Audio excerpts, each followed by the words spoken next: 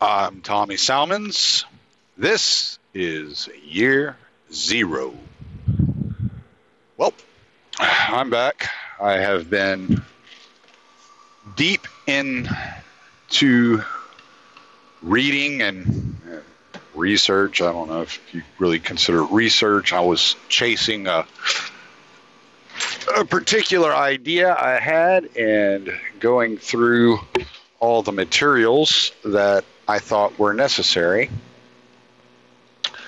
And of course, my sleepy puppy, as soon as I start speaking, starts putting that cold nose on me. So this is going to be a long, fun journey. I can already tell. But I wanted to get into the government's role in propaganda, how people think, and all that. So I decided to kind of do an overview of Subproject 68 of the MK Ultra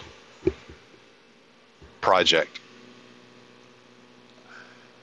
Subproject 68 was an interesting one to me. It was outsourced to a psychiatrist named Ewan Cameron in a hospital in Montreal, Canada, by the name of the Allen Memorial Institute. I think before that it was called Raven's Claw, if I'm not mistaken. Something of that nature. Anyway. The MK Ultra is one of the most prolific sources of disinformation when it comes to the CIA. The shadow government has operated since before the formation of the CIA. In World War II, the agency was known as the OSS, and secrecy was not a secret among the agents that had served in the OSS. Many of the agents that started the CIA had operated in the OSS, including Allen Dulles, who was the director of the CIA in the late 40s and 50s. MK Ultra was a large mind control experiment commonly believed to root from the idea that Koreans had learned brainwashing techniques from the Soviets. This happened because there were a lot of soldiers that denounced the United States and actually claimed to be loyal to communism. And so they figured the only way that any Americans, POWs or not, were going to do this and to claim communism as the rightful economic system, they were going to have to be brainwashed, especially to denounce the CIA. On the journey from Korea, they went through this really desolate place, and it come to find out that was Manchuria. It's a place that a lot of the soldiers said they felt like they had been drugged and they didn't understand, and that was Manchuria. So then you get the idea of the Manchurian Candidate from that. But in fact, the idea of brainwashing is rooted prior to the Korean War. It's actually rooted in the trial of Cardinal Mindszenty of 1949. This trial was in Austria. Karl Mindszenty was on trial for thought crimes, I believe, for the most part. The cardinal confessed to many crimes he'd not committed, and he sat in the courtroom with a dead, glazed look in his eyes the entire time. The CIA, the United States government, was convinced that he had been brainwashed. In fact, he'd been tortured, constantly tortured, kept in sensory deprivation, been beaten until he, confessed to what the Soviets wanted him to confess to. So to combat the brainwashing techniques of the Soviets that the CIA believed they had, the CIA began Project Bluebird in April of 1950. The Korean War actually didn't start until June 1950. So you can see right there the timelines don't add up. Project Bluebird was the mother to Project Artichoke, which it was renamed in 1951. I think it was in August of 1951. And then in 1953, it evolved into what we know as MK Ultra today. If you look up Project Bluebird or Project Artichoke, more than likely you're going to find information on MK Ultra, because now it's just all thrown under the same moniker. But it started off as one program in 1950 and then evolved into MK Ultra. There were a lot of sub projects in MK Ultra. I've never seen any evidence of it, but one of the projects I consider to be at least parallel, if not a sub project, but at least a parallel of MK Ultra, is Operation Mockingbird. And we'll touch on that here in a little bit. So when it came to MK Ultra in 1953, Alan Dulles assigned Dr. Sidney Gottlieb to be the head physician and chemical researcher on the project.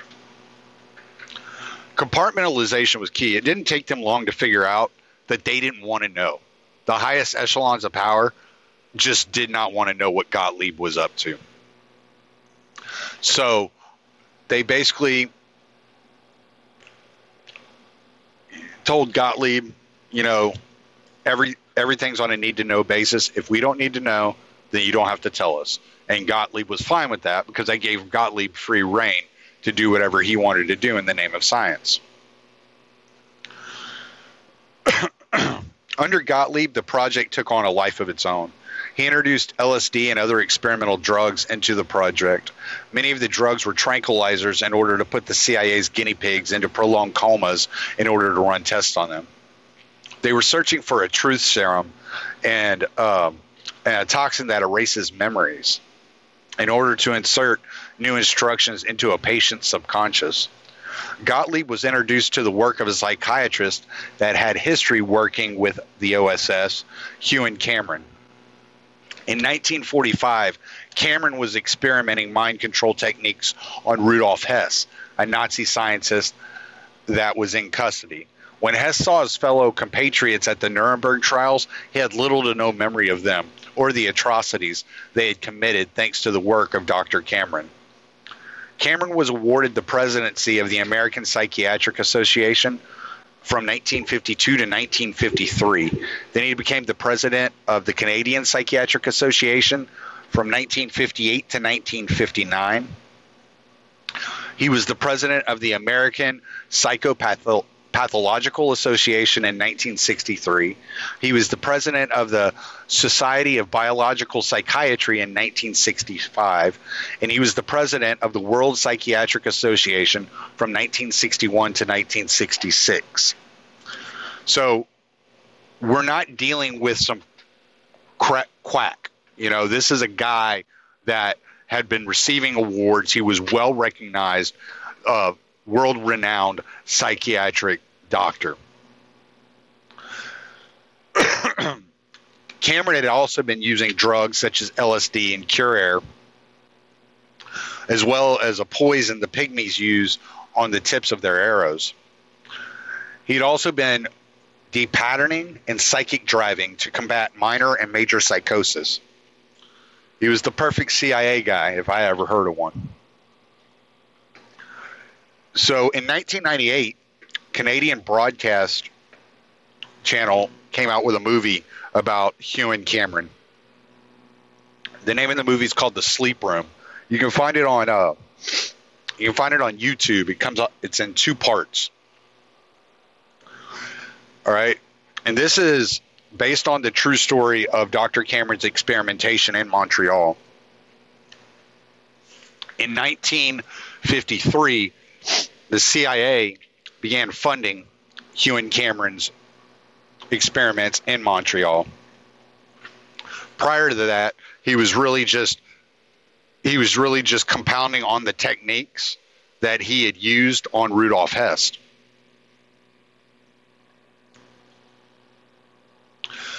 So when he started publishing articles in psychiatric journals, Sidney Gottlieb was drawn to him.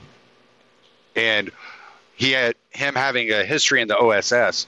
They decided this was the perfect candidate to work with them and to assist them in their brainwashing campaign and to learn how to brainwash.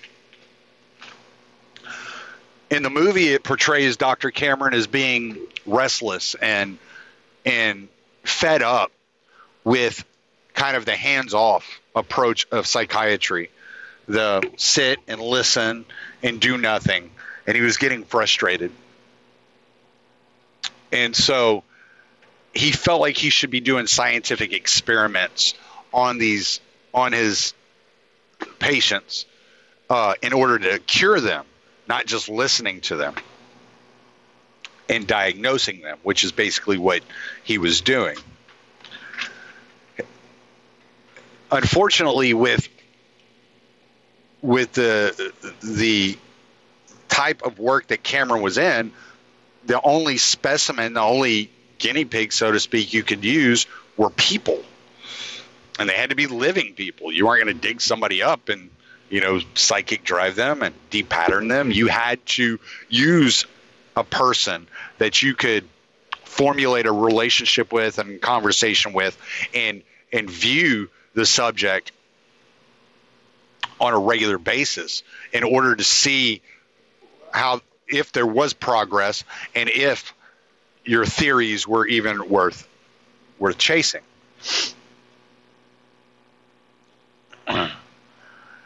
Cameron was a pioneer of his field.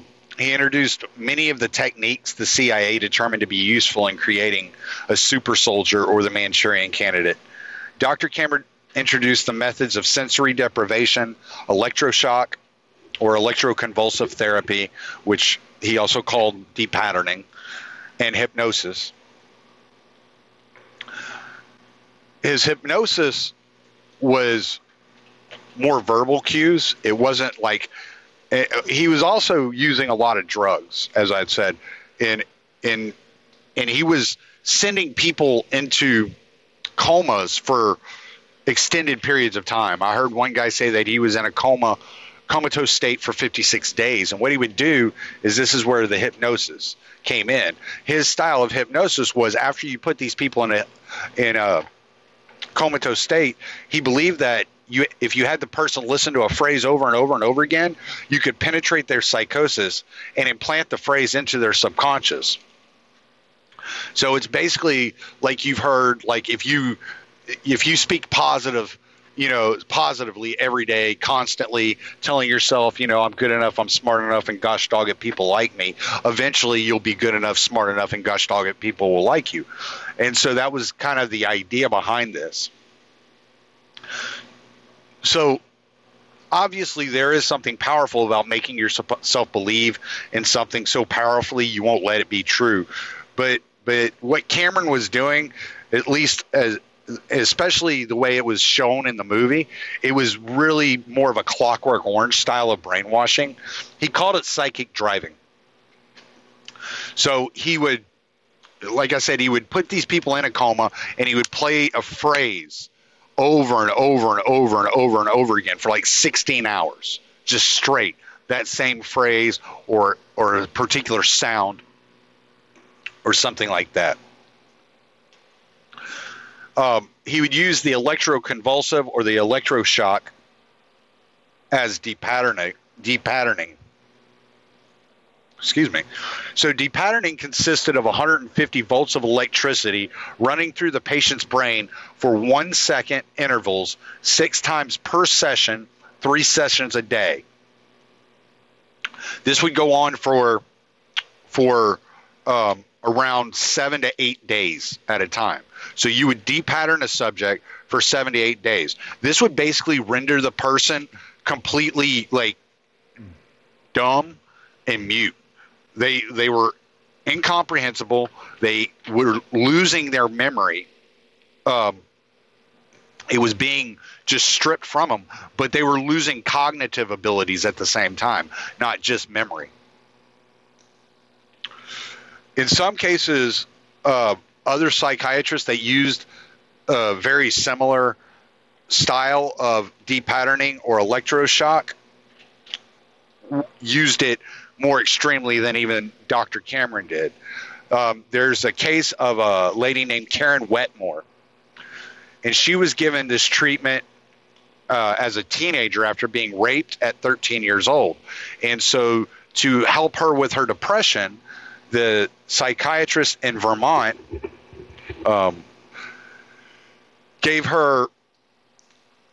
shocked her at 150 volts 30 times per session for 40 seconds at a time. So Karen, to this, at least upon the series I saw on Karen Wetmore, she had very little memory of her ordeal. And if it wasn't for a Freedom of Information Act request in a 30-year battle with the U.S. government to get her medical records released, she would have not been able to successfully file a lawsuit against the federal government. So what they were trying to do is they were trying to use this electroshock, this depatterning, in order to shock the bad memories out of the person's head and then insert them through this verbal hypnosis and this constant verbal assault and repeating these phrases. And you were trying to replace the bad with the good. Problem was, when you're depatterning somebody, you can't just electroshock the bad memories, you know. But I guess they figured since these people were in states of postpartum depression or different forms of depression, schizophrenia or psychosis, that everything was bad, and that so you just had to, that erasing it all was a net benefit in the end. I guess that would be my best guess as to what they were thinking. But this is what was happening.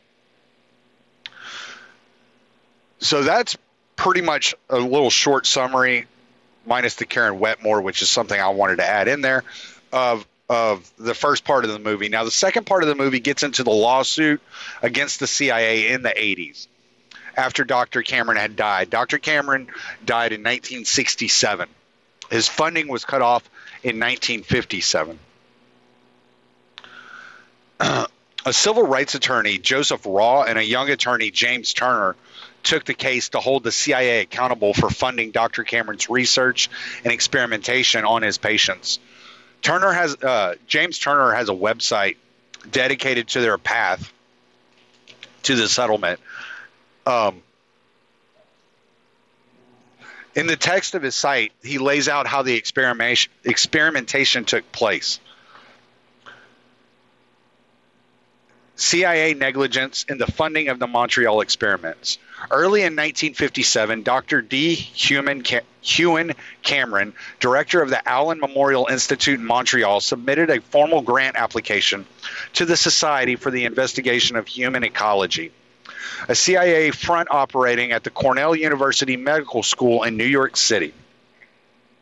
That application proposed to extend brainwashing experimentation, which Cameron described as follows: the intensive repetition, 16 hours a day for 6 or 7 days, of the prearranged verbal signals. This was that's how he described that hypnosis session. During this period of intensive repetition, the patient is kept in partial sensory isolation. Repression of the driving period is carried out by putting the patient, after the conclusion of the period, into continuous sleep for 7 to 10 days. Cameron also proposed to test drugs such as LSD-25 and other similar agents in depatterning his patients and to experiment with new methods of inactivating the patient during the repetition of verbal signals with other drugs, including Curair, a drug used in surgery to temporarily paralyze a patient's involuntary muscles.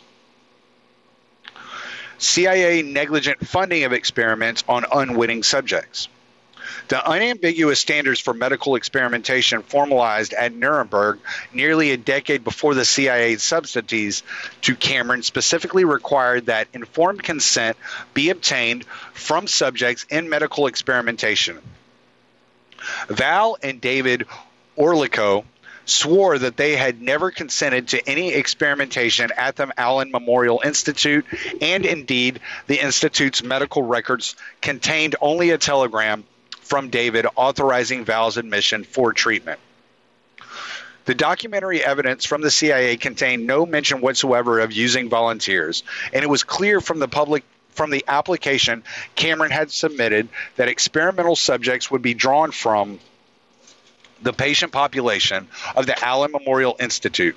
Finally, the use of non-volunteers was the modus operandi of the MKUltra program and its two chief operatives, Gottlieb and Lashbrook.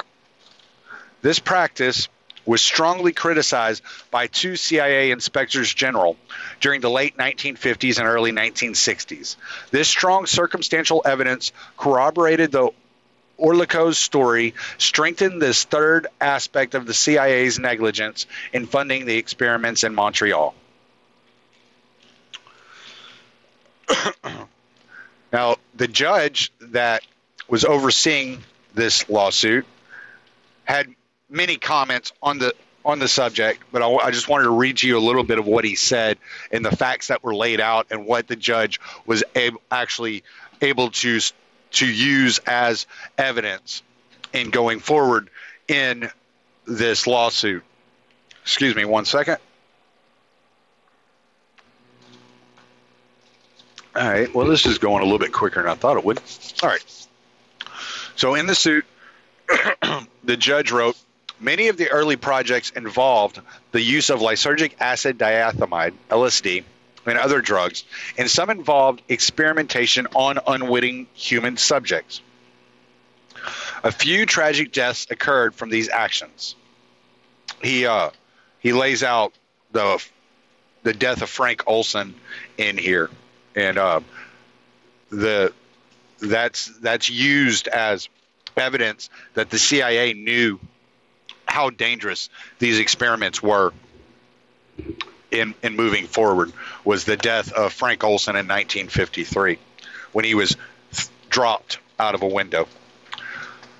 Defendant admits that as a result of one specific death, Frank Olson, critical letters were given by Director Dulles to the chief, TSS, Mr. Gibbons, the chief of the Technical Operations Branch of TSS, Colonel Drum, and the chief of the Chemical Division of TSS, Dr. Gottlieb. Defendant's statement of material fact as to which there is no genuine issue. Additionally, after the Olson death, Director Dulles made it clear that these projects should be handled under adequate medical supervision. So, as Alan Dulles is telling Sidney Gottlieb, I don't want to know. Don't tell me I don't want to know. He's putting in writing, we have to make this, you put this under medical supervision. We need adequate medical supervision. In 1955, the CIA, this is a continuation of the judge's comments, I'm sorry.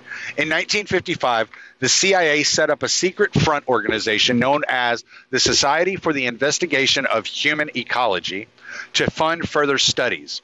CIA employee Dr. John Gettinger and Dr. Wolf from Cornell assisted in the program formation.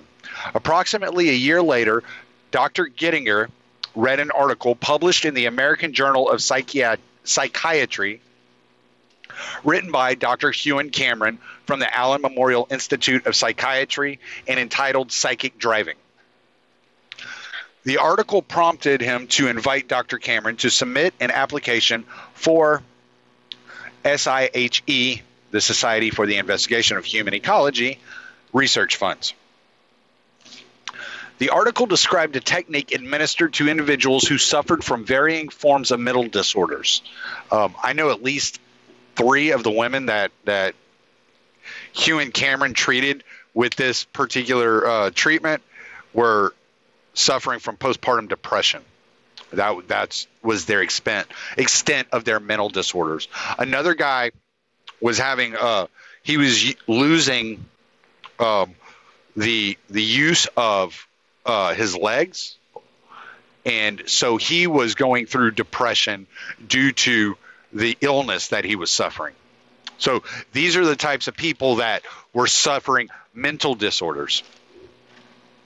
The technique involved the playback of a significant statement made by the patient, though the use of a continuous it's misspelled on here, through the use of a continuous loop tape recorder.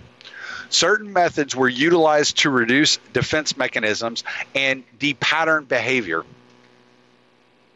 These techniques were later detailed in an application for research funds submitted to the SIHE. They included the use of particularly intensive electroconvulsive shock, sensory isolation, and drug-induced continuous sleep for many days.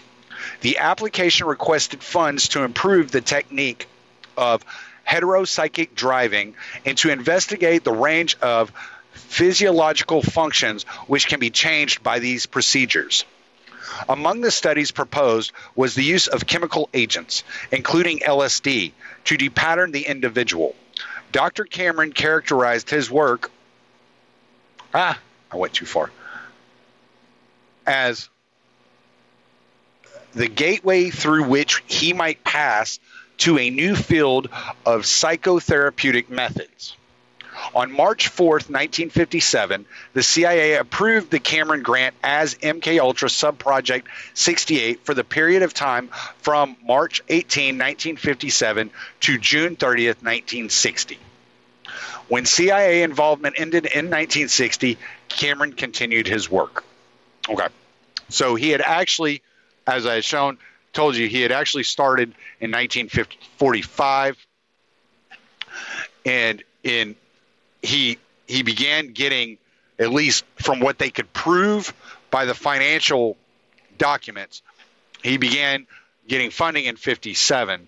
But we know that Gottlieb was using LSD, Cure Air, sensory deprivation in 1953 at the beginning of the MKUltra experiments. So knowing that Cameron was operating from 1945 to 1964 and that Gottlieb started the MKUltra program in 1953 under the direction of Alan Dulles, and Gottlieb was using many of these same techniques in 1953 that Cameron had first used on Rudolf Hess in 1945. Them having, and Hugh and Cameron having a background in the OSS during World War II, you can kind of see that there are some dots there that we're not getting. And the reason we're not getting those dots is because in 1973, on his way out the door, Richard Helm, who was then the director of the CIA, ordered Sidney Gottlieb to destroy all documentation of the program. They successfully destroyed all detailed accounts of all MKUltra experiments, but left behind a paper trail of accounting documents that eventually led to the revelations. And these revelations were really discovered by the Rockefeller Commission and the Senate Select Committee that investigated the CIA in 1975. Thing is that when they discovered these accounting documents, they didn't know what MKUltra was. So when they called Sidney Gottlieb in to describe his work with the CIA, he thought he was in serious shit. But knowing that he had, destroyed all the documentation, he was like, somebody had to have talked. So he goes in, they finally track him down, and he goes in and he talks to them, and he was extremely relaxed. because they didn't know what questions to ask him. So them not knowing which questions to ask him, stop, Boogie, stop. Them not knowing which questions to ask him allowed him to get away with his crimes. By the time one of Gottlieb's expertise was creating small pills, suicide pills, right? And he designed these pills to fit in the frame of glasses, or any number of places that you could hide them. And these were for Soviet spies that the United States turned, and he would give them these pills so if they were caught in the process of stealing Soviet secrets, they could kill themselves.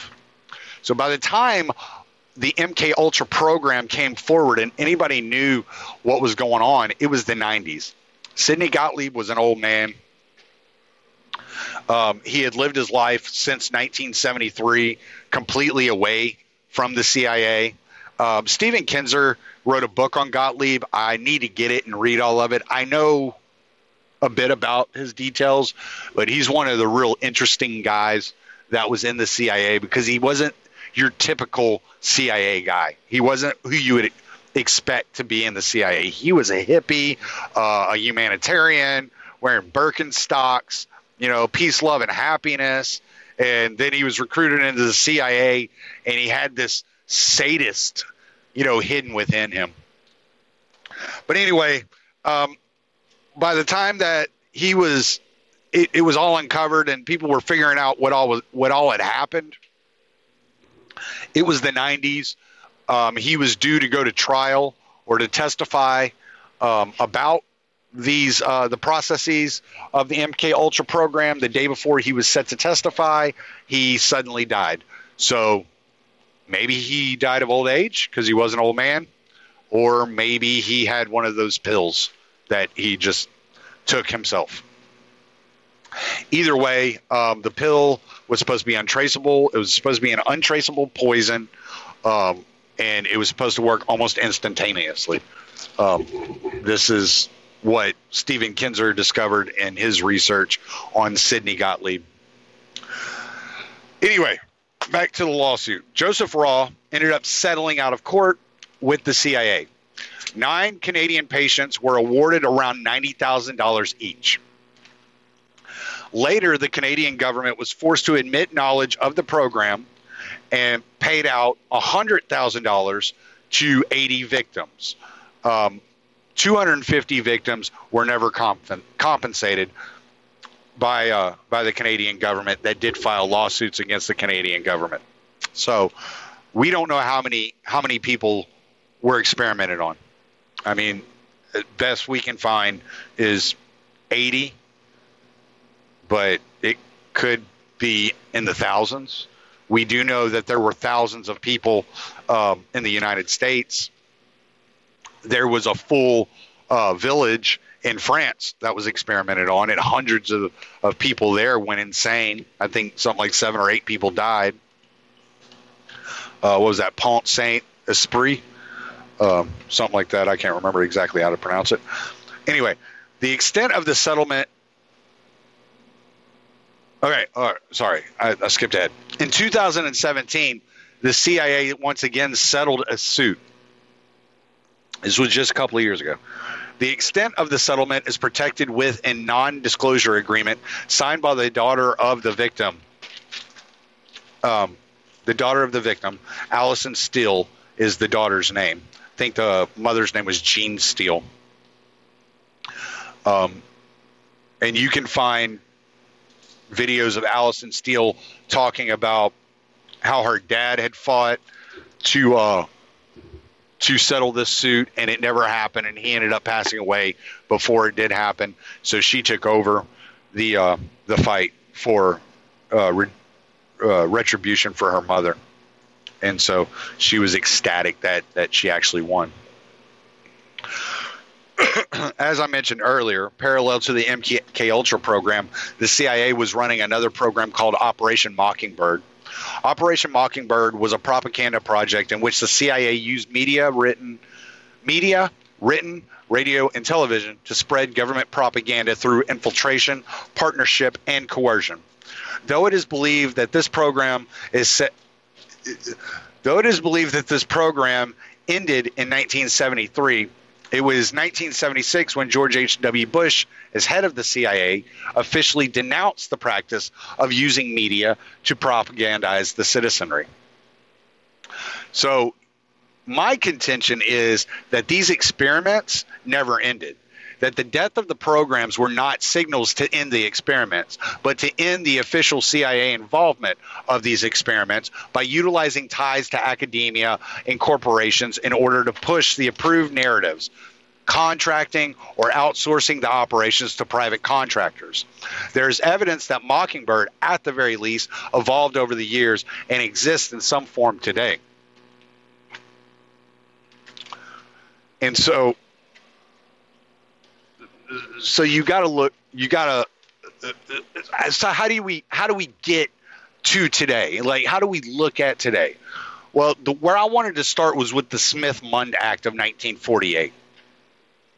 The Smith-Mundt Act of 1948 made it illegal for the U.S. government to propagandize the American public, much like the Nuremberg Code, an ethics code for human experimentation, stating that any human subject must voluntarily consent to the experimentation. It was ignored for the purposes of the CIA's experimentation on the American public. In 2012, the Smith-Mundt Act was reformed as part of the NDAA, granting the U.S. government permission to begin using propaganda on the public in 2013. H.R. 5736, Smith-Mundt Modernization Act, introduced by Republican of Texas Mac Thornberry, states in part that it authorizes I skipped too far. It authorizes the Secretary of State and the Broadcasting Board of Governors to provide for the preparation and dissemination of information intended for foreign audiences abroad about the United States, including about its people, its history, and the federal government's policies through press, publications, radio, motion pictures, the internet, and other information media, including social media, and through information centers and instructors. It also amends the Foreign Relations Authorization Act. Fiscal year 1986 and 1987 was when it originated, and it prohibited funds for the Department of State or the board from being used to influence public opinion or propagandizing in the United States. The Smith-Mundt Modernization Act goes on to say that when propagandizing through any source, they are not required to reveal the propagation of government-approved narratives to the public. So you will never know when you are being told falsehoods for the benefit of the state, no matter how detrimental these falsehoods may turn out to be. And they're going to use the money they stole from you under the illusion of foreign relations to perpetuate this propaganda on you. I just keep thinking Russiagate. That's all I can think of when I read that. Russiagate.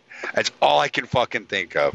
That it doesn't even fucking matter. I mean, a lot of people would go and say COVID, Black Lives Matter. You could put any number of things into this and just say this is the government could be doing this, and we would have no way of knowing. They don't have to tell us. So prior to the introduction of the amendment, CBS released an article July 11th, 2011, entitled Social Media is a Tool of the CIA, Seriously. In the article, Jim Edwards introduced his readers to In-Q-Tel, a CIA venture capital firm that invests in new tech startups. Most of these investments go to analytics companies, fishing your data for information they may then turn over to the CIA or the FBI. A lot of times they go through the FBI before they go to the CIA. Sorry. Boogie's in the trash. Come on, get up here. Come on, get up here. Lay. Edwards reveals that the CIA had been investing in Google since 2004. The In-Q-Tel website brags for 22 pages of all the tech companies that it is invested in. In an article by Lee Fang published by The Intercept, the CIA is investing in firms that mine your tweets and Instagram photos. Fang targets 4 firms that specialize in social media data mining and surveillance: Dataminer, Geophedia, Pathar, and Transvoyant. He also mentions Palantir and Lab 41. Palantir was founded by Peter Thiel. Accel, Dynology, Global Strategies Group, ClearForce, and dozens of other data analytics and behavioral science companies have also been named by people as working with the CIA as contractors to extract data. Another CBS article provides information around WPP, a monolithic advertising firm in the CIA. WPP agency takes funding from CIA investment unit. This was the second time WPP had gone into bed with the CIA. This time it was their technology side, in which they were scanning data in order to better create ads for the public. There were also articles pointing out a 2001 relationship between WPP and the CIA.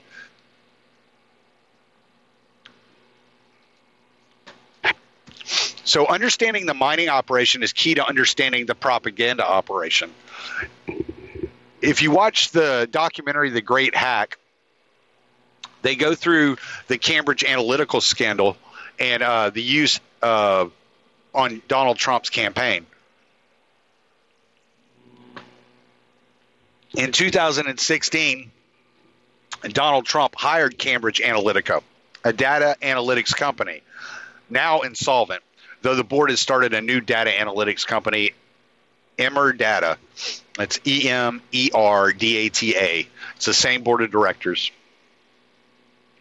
And it's also the same board of directors of the mother company, SCL, which acted as a military contractor used in Afghanistan and Iraq to run PSYOPs.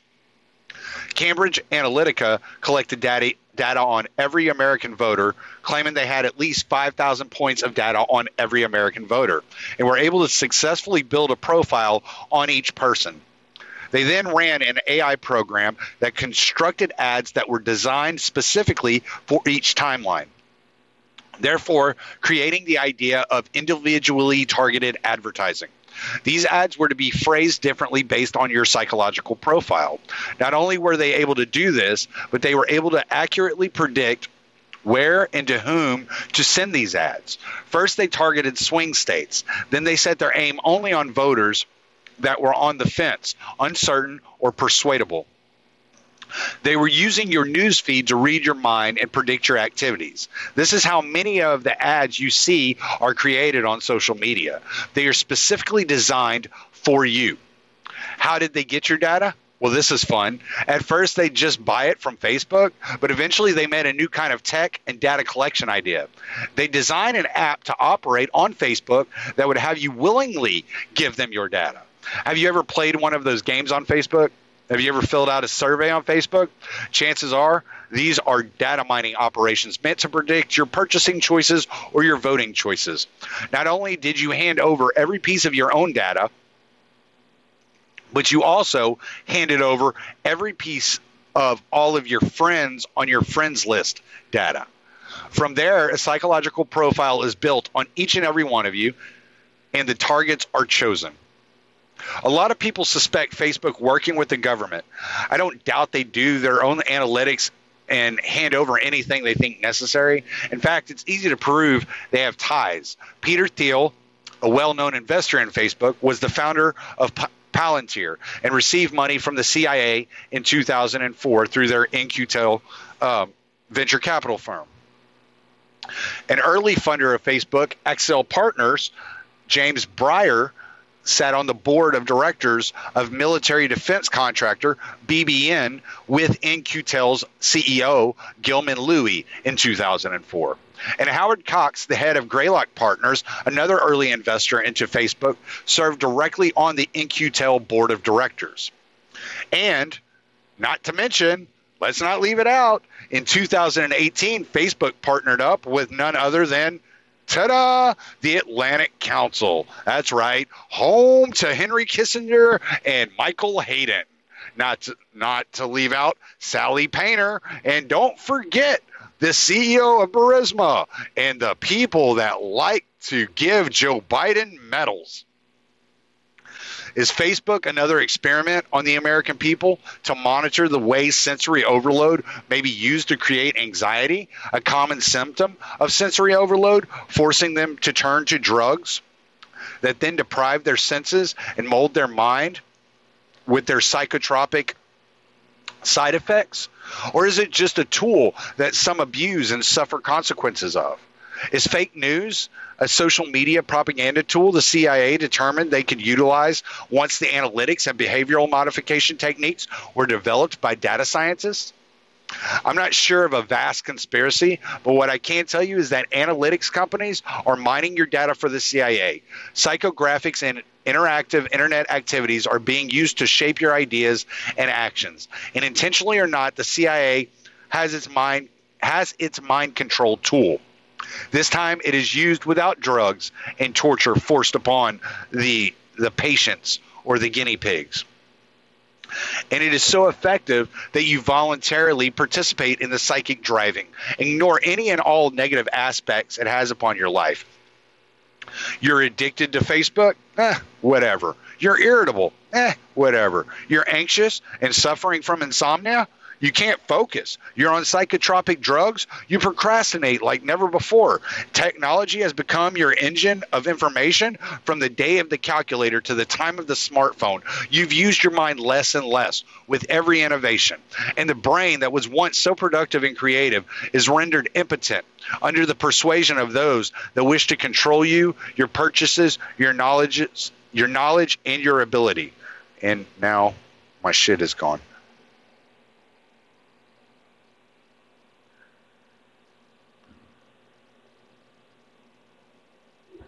So as you continue your social media relations, whether it be Twitter or Facebook, Instagram, Gab, I don't care. I don't care how small the platform is. Minds, it does not matter. There are companies out there paid that are collecting your data and sending that data to the CIA so that the CIA can come up with specific propaganda meant to target each individual and therefore get you to move the way that the U.S. government wants you to move and act and obey. Is the mask CIA propaganda? Is Black Lives Matter a psychographic or interactive internet activity? Is Russiagate? What is the CIA involved in? What we usually call disinformation campaigns. What we usually refer to as disinformation campaigns. And it seems like usually it's a decentralized, single unit. QAnon, could be an example of this. Or QAnon could just be an openly blatant propaganda tool that all the QAnon fucking followers are too goddamn stupid to even realize. Either way, this is an extremely sophisticated method of inserting government propaganda into the minds of the public. And this is the $1 trillion a year propaganda machine at work that people like me or Pete or Scott or all these podcasters, not all of them, some of them might be CIA propagandists, but a lot of us podcasters are trying to break through this wall, and this is the problem that we're running into. So that's what I came up with. That is how I see so many links between the experiments, the MK Ultra experiments, and the digital age, especially Operation Mockingbird and Subproject 68. That's how I tied them all together. You're no longer being dosed LSD and put into sensory deprivation, right? You're now being hit with sensory overload so that you voluntarily take a psychotropic drug that depresses your senses. You're no longer being propagandized in the same old-fashioned Mockingbird way. What you're running into now is data analytics campaigns specifically designed to target your specific psychological profile. So these things have all evolved over the years. And to separate, to say, well, these programs ended and they decided they can't brainwash, that they can't, psychic driving doesn't work. Mind control isn't a thing. Look around you. They start when you're a kid. They get you in school, and they start planting these ideas in your head from the age of 5 years old. And now they found tools that you will voluntarily use in order to allow them to continue planting this propaganda in your head long after you've left the schoolroom. This is the perfect way to create patriots, to create factions, to create friction, to create a civil war if need be, if desired. These are the perfect tools to manipulate the American public as a mass into acting any which way they're told to act. So maybe lay off the social media, guys. Just saying. Anyway, I took a lot. I took a lot of show notes for this. I copied all of the articles and the sources that I used for this. I'm putting it all on the Libertarian Institute. It's libertarianinstitute.org/year zero. It'll be episode 127. You can go there. You can see all of this, all the information, all the articles I found, articles from 2009, 2011, 2012, 2016, all the way up to today. And I hope y'all enjoyed this one. This was a lot of fun for me. This was like stuff I'm really interested in. This was extremely fun for me to put together. I'm sorry it took me 2 weeks to do it. It's really hard to drive a truck full time and go through all these types of things. But I hope y'all enjoyed it. I'm Tommy Salmons. Late.